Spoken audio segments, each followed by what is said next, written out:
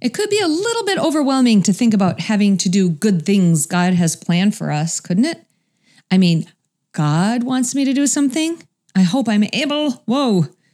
In part 2 of Identity in Crisis or in Christ, we're going to see exactly how we can be prepared as we do these good works. A good story takes us on a journey. It reminds us of where we've been and shows us where we could go. A good story makes us feel and inspires us to act. Welcome to the Good Story Podcast, where everyday stories that make you laugh, cry, or feel slightly uncomfortable will leave you inspired, as Kirsten King tells true stories and teaches truth.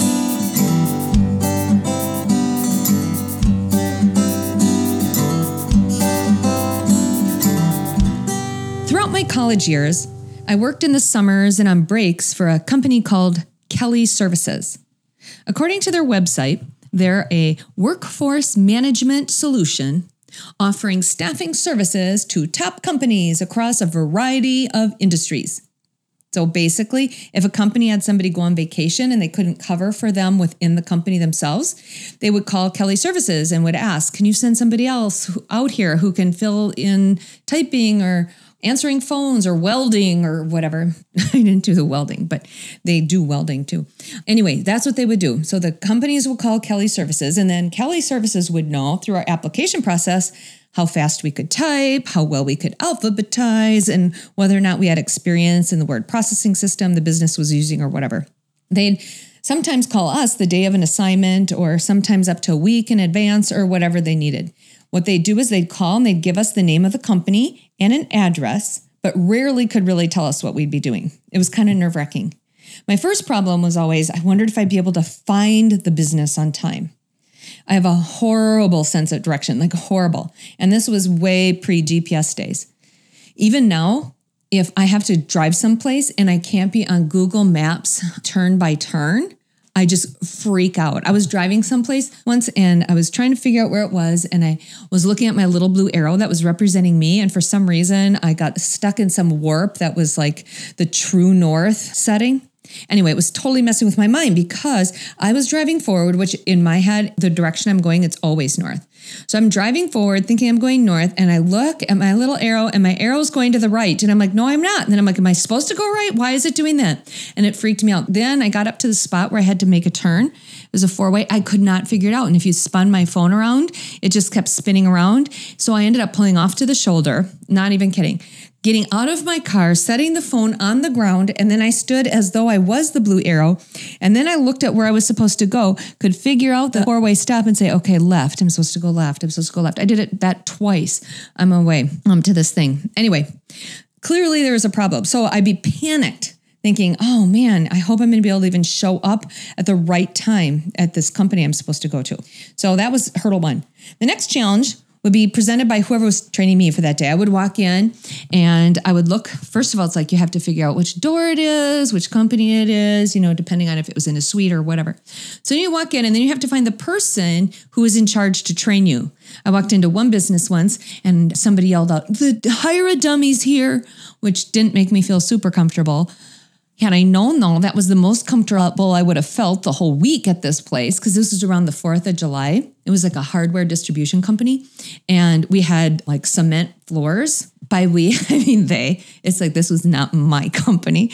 They had cement floors, and I would be sitting at my desk, and I was typing up orders and whatever, and people would walk by with little firecrackers and throw them on the floor at my feet to try to see if I would jump. Anyway, that was a long week, but they weren't mostly like that. But you'd walk in, and one time I walked in, I remember this one place, it had this huge phone system with hundreds of lines arranged in rows. The trainer was telling me, okay, if this row blinks, calls coming in, say this. All right, now if this row blinks and the line's coming in, say that. All right, this row here, never answer this row. This is not even our row. And then this last row, if this blinks, actually, I'm not sure. I'll send somebody over and they can tell you about that one. And then they left. Sure enough, the first blink happened. My first call was coming in, and as you can probably guess, it came in on the one that says, I'm not sure what to do about this one. So I pick up the phone and I say, hello? The person said, who am I speaking to? I was like, Kirsten. They said, not your name. I'm just trying to see if I've gotten a hold of the right company. I said, I am so sorry, sir. I don't know who you're calling. I'm just answering a bunch of phones today, and you came in the row of nobody really knows. I'm like, oh, click. Like, oh, shoot. That was not right. Anyway, I was always kind of wondering, am I going to be able to figure out what I'm going to do? And then one day I got paired with a long-term position with Land O'Lakes, which was great because I knew where to drive every day. I knew how long it would take me to get there. I knew where to park. I knew how to answer the phone. Usually, human resources had told us, okay, if your boss isn't in the office, this is what you say, in quotes. They would have like this little phrase. Mike has stepped away from his desk right now. Can I please take a message? Don't ever say, Mike isn't here right now. Don't ever say Mike's out of the office today or whatever. I remember having kind of a hard time grabbing a hold of the nuanced differences in those sentences. So I was having a hard time to remember the right one. Once the phone rang, I answered and I said, I am so sorry, but Mike just stepped out of his desk. Could I take a message, please? When the caller started laughing, I'm thinking, what did I just say? Then I heard him say, I'd love to see that. That sounds highly unlikely. Haha. And I'm like, oh man, shoot. I don't mean that. I didn't mean his desk. No, he isn't even here. I mean, I don't have any idea where he is. Right then my supervisor walked by, gave me a horrible look and did not laugh nearly as hard as the caller was laughing. Another time I locked the only set of keys for the file cabinet in the file cabinet. And we ended up having to call a locksmith, which was a valuable lesson to learn. I had already learned a different lesson about file cabinets at my previous job. I learned don't ever pull out the top two heavy drawers at the same time. The file cabinet came crashing down, spilling files everywhere. Lucky for them, I scored really high on alphabetizing. Back to these good works that God has prepared in advance for us to do. We might be overwhelmed thinking, what? He's calling us into service. He has things he wants us to do. I wonder if I'm going to be able to do it. We might be overwhelmed to the point of giving up or freezing in our tracks if we didn't know for sure we're going to be well prepared. I want to read Ephesians 2:10 and then 2 Timothy 3:16 and 17. I love the way these scriptures connect. Ephesians 2:10 says this, for we are God's workmanship, created in Christ Jesus to do good works, which God prepared in advance for us to do. 2 Timothy 3:16 to 17 says, all scripture is God-breathed and is useful for teaching, rebuking, correcting, and training in righteousness, so that the follower of God may be thoroughly equipped for every good work. Bam, that's it. How can we be equipped? Isn't that awesome? Through scripture. Did you hear it? I'll read it again. All scripture is God-breathed. It's useful for teaching, rebuking, correcting, and training in righteousness, so that the follower of God may be thoroughly equipped for every good work. We're created by God as a masterpiece. It's in His Word that He explains who we are. It's in His Word where He tells us what He has planned for us to do. And it's in His Word, He equips us for it. Scripture is useful for teaching. Obviously, how else do we learn that gossip separates close friends, or that we're to forgive others, or that God has plans for us that are good, to prosper us, not to harm us? God's Word teaches us. Scripture is also useful for rebuking. It's like saying, stop, nope, don't do that. And that makes sense. We'll be prepared to do the good works God has prepared in advance for us to do when we stop doing the stuff that isn't right. For example, Scripture tells us don't covet, don't murder, don't hate, don't speak unkind words to and about others. That makes sense. God's Word rebukes us. Scripture is also useful for correcting, which is different than rebuking. It isn't stop, go the other direction. It's more of like a course correction, kind of like the way a rudder directs a boat. I learned about this kind of the hard way. I took a sailing course at camp. They had just gotten a few new Sunfish sailboats. When we were learning to sail, our instructor that week told us, please be careful with these new boats. He showed us an old boat's centerboard. The centerboard was about 2.5 feet high or something, and it fit into a slot right in the middle of the boat. The old boat's centerboard was all chewed up. He held it up. He said, this is because previous campers forgot to take it out as the boat was getting closer and closer to shore, and the rocks ate it up. It was pretty intense.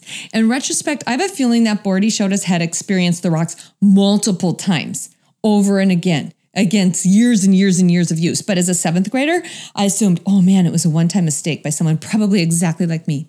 At the end of the week, Friday, we got to do our solo sail, which we were working up for all week. And it actually was a 2-person sail, which whatever. Anyway, I was ready. No one was going to end up holding up my centerboard as a bad example.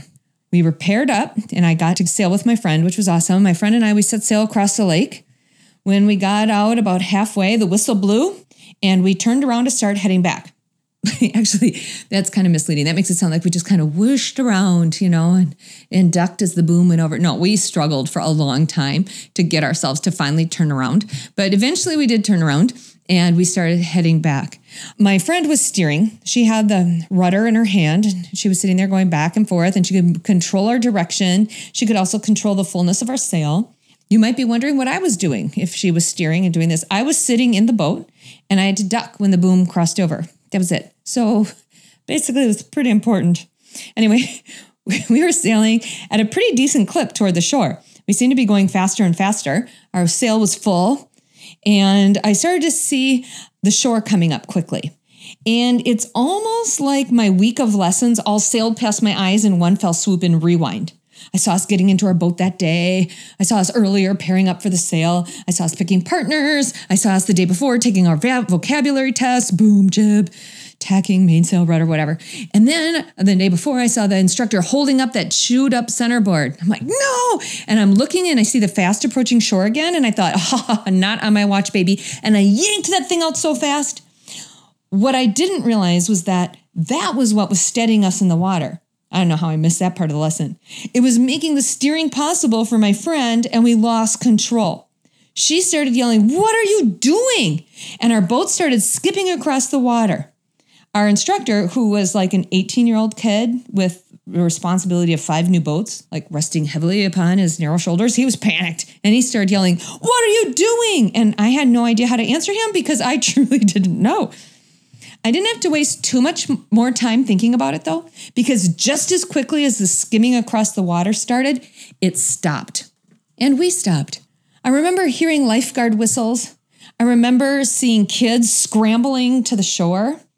And I remember our sunfish sailboat smashing into the dock. And as I watched the horrified look on our instructor as he ran toward our smashed boat, I remembered. And I grabbed that centerboard and I held it over my head like a trophy because there was not a nick on it. Why am I telling this story? God's word is both rudder and centerboard. It keeps us stable and it corrects our direction when we get off course.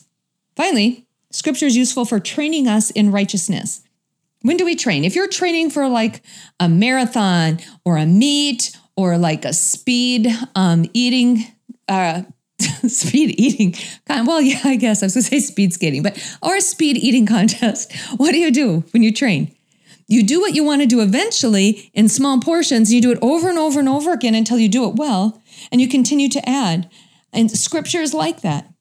It trains us in what we want to do eventually, which is live a life that looks like Christ, and it teaches us how to do it. And we learn and we do the small things again and again, and we continue to learn. Let's look at Psalm 19, 7-11, because that really talks about what the Word of God does. It says this: "The law of the Lord is perfect, reviving the soul. The statutes of the Lord are trustworthy, making wise the simple. The precepts of the Lord are right, giving joy to the heart. The commands of the Lord are radiant, giving light to the eyes. The fear of the Lord is pure, enduring forever. The ordinances of the Lord are sure. They're altogether righteous. They're more precious than gold, than much pure gold. They're sweeter than honey from the comb. By them is your servant warned, and in keeping them there is great reward." What do we see here? We see God's word reviving our soul. Do you ever feel downcast? Do you ever feel so depleted? We certainly can't do the things that God has prepared for us to do with a depleted soul. So how will we be prepared? How will we be equipped? Through God's word. His word does that. We read truth. We bathe in truth. We think about truth. And our soul is revived. What else? It makes the simple wise. Yeah, it's pretty self-explanatory. And God's word tells us, if any of you lacks wisdom, remember, ask. And he'll give it to us generously, more than we need, and without reproach. Never saying you should know that by now. God's word also gives joy to our heart. It gives us understanding when we need it. It says God's word is more precious than gold. It's sweeter than honey. It rewards us and warns us. It guides and directs us. That's what God's word does. God's word equips us. It equips you for the good works God has prepared in advance for you to do. What are those works for you? I don't know. I don't even know what they are for me either. But this is what I do know. I do know that as we all spend time in God's Word, reading it and doing it, we will be prepared for whatever they're going to be. And we will each continue to live out the good story He has prepared and imagined for each one of us.